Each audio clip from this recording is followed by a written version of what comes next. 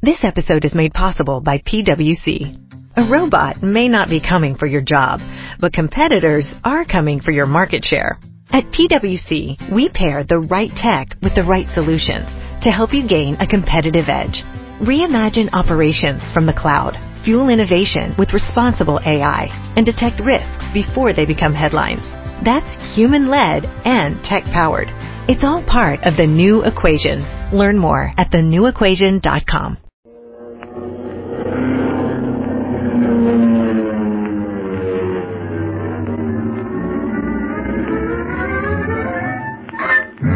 Speed Gibson of the International Secret Police.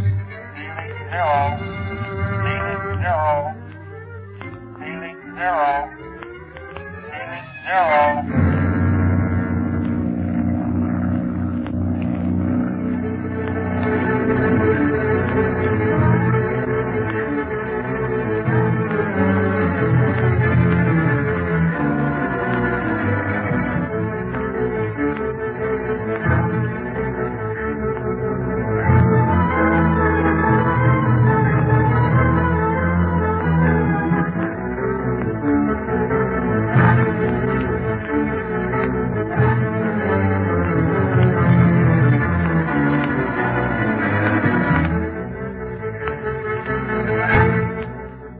When Speed and Dawa go to the octopus castle to take his picture unknown to him, they are captured and brought before the criminal for questioning.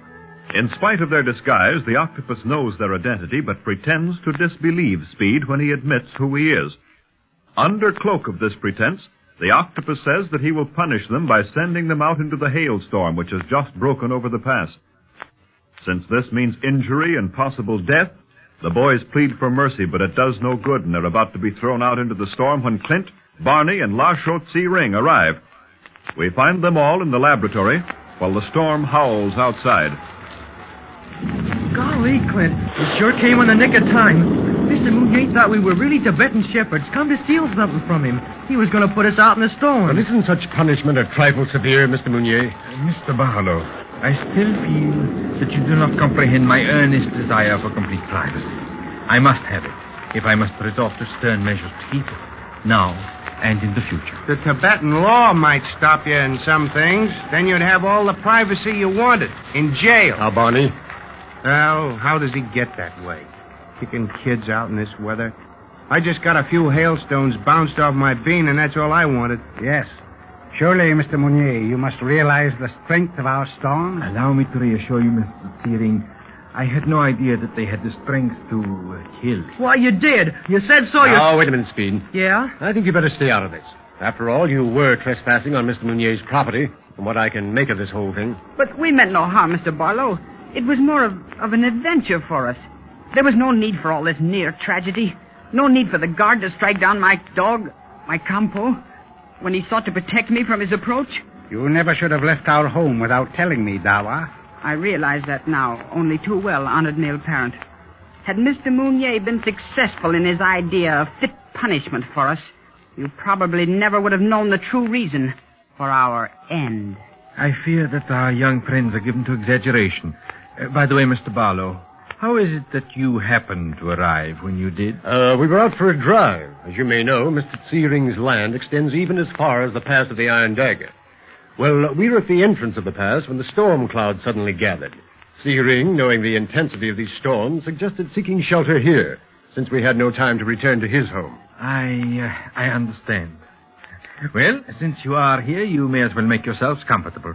Perhaps the boys would like to remove those heavy coats they are wearing. Yeah, no. I'm still kind of cold from that scare we had. Aren't you, Dawa? Yes, I believe I am. But one thing I must do is to see about Campo. Can I see him from these windows, Mr. Mounier? You should be able to. Try this one. You can see the whole meadow from here. Oh, then you must have seen us all the time. Yes, at least I saw Dawa. You had entered the house by the time I noticed that my meadow was inhabited. Yeah. Look at the poor sheep, Speed, all huddled against those rocks. But at least they're out of the storm. And Speed, look! Just on the other side of the sheep. Campo! It's Campo and he's all right. Yes. Oh, the blessing of heaven upon those rocks that shelter the animals from the cruel hail. Say, looks like the storm's letting up a little. Yes, these storms go as quickly as they come. Do you think we can leave before dark, Mr. Searing? Oh, yes, Mr. Barlow. Good. For a while, I thought we'd have to ask Mr. Mounier for shelter for the entire night. I should be honored. Even if the storm abates, I would invite you to be my guests, were it not for the fact that Were it not for your important experiment, I know. Well, don't worry, Mounier. We'll be only too glad to get back to Searing's country house. The air's healthier around there. I'm glad that you realize that, Mr. Dunlap. The pass has an evil reputation. Yeah, in more ways than one. Mr. Searing, your servant at your home in Lhasa told me that you came to the country house to celebrate a picnic day. Yes.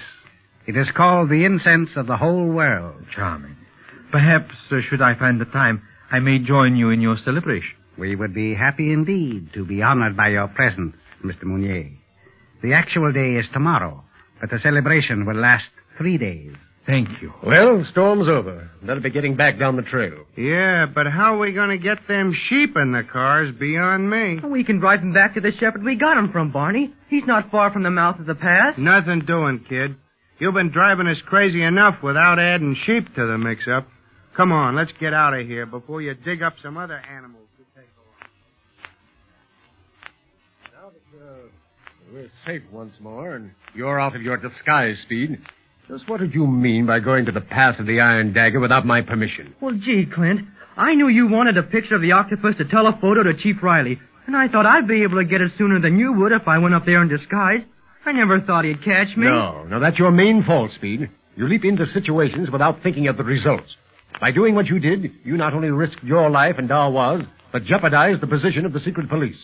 The octopus must think that he has us fooled. But he won't if you continue these crazy ideas. I'll say not. After all, Clint and me have had years in the service, Speed. We ought to know a little more about what to do than you. I'm sorry, fellas. And so am I. Oh, you're not to blame, Dawa. Speed should have known better. He's had experience with the octopus before, and you haven't. I have now, sir. I shall never forget that murderous look in his eyes when he attempted to drive us out into the storm. And would have done it if we hadn't timed our arrival so perfect. Lucky we discovered the camera was missing when we did. Is that how you knew where we were? Clint knew in a minute.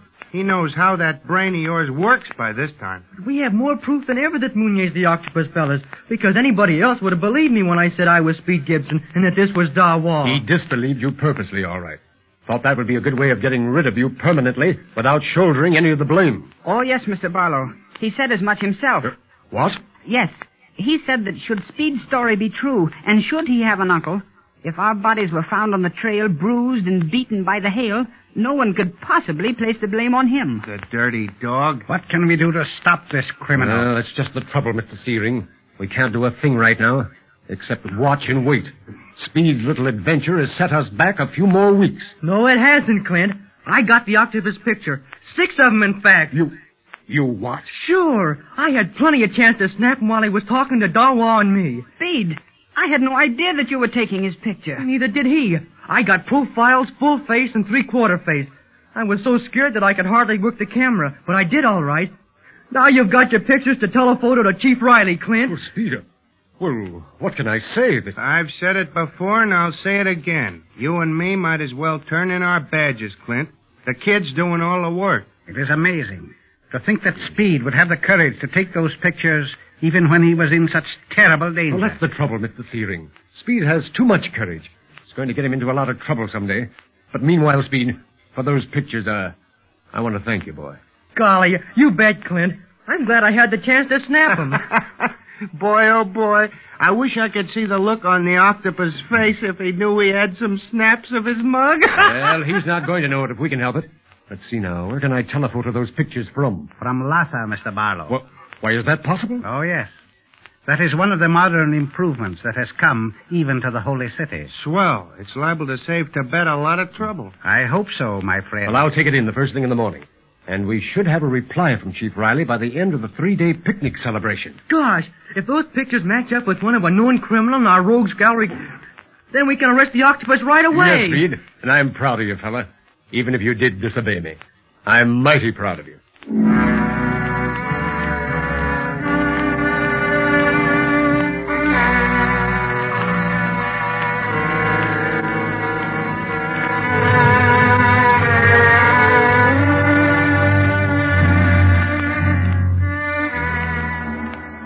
Master.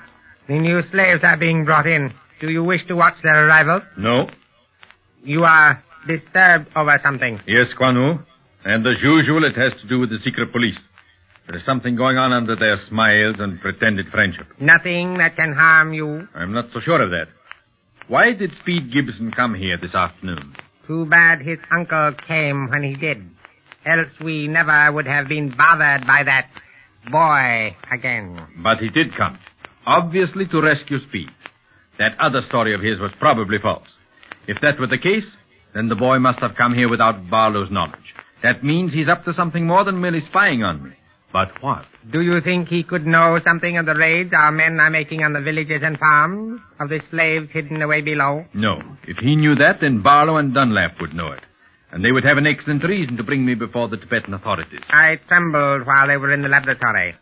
I feared that they might discover the secret of the lower room. That danger is secondary, Quan Wu, but we shall run no risk.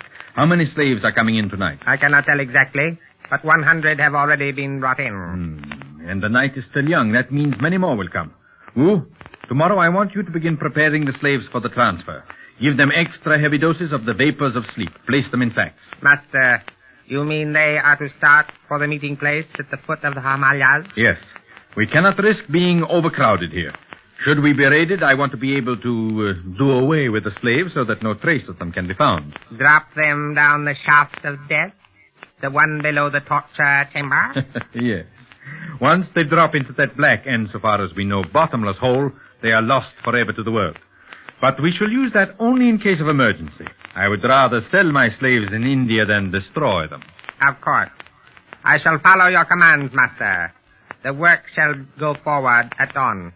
The sacks can be carried down the footrail and placed in the cart I shall order. And no one will question their contents, since each sack will be plainly marked scrap goods.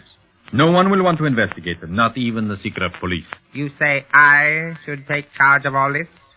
Where are you going to be? Quan Wu, tomorrow I am going to the country home of La Chaux Tsiring. We shall celebrate a picnic day, the incense of the whole world. And I shall spoil whatever plans Speed Gibson, Barlow, and Dunlap are up to. You depend upon that.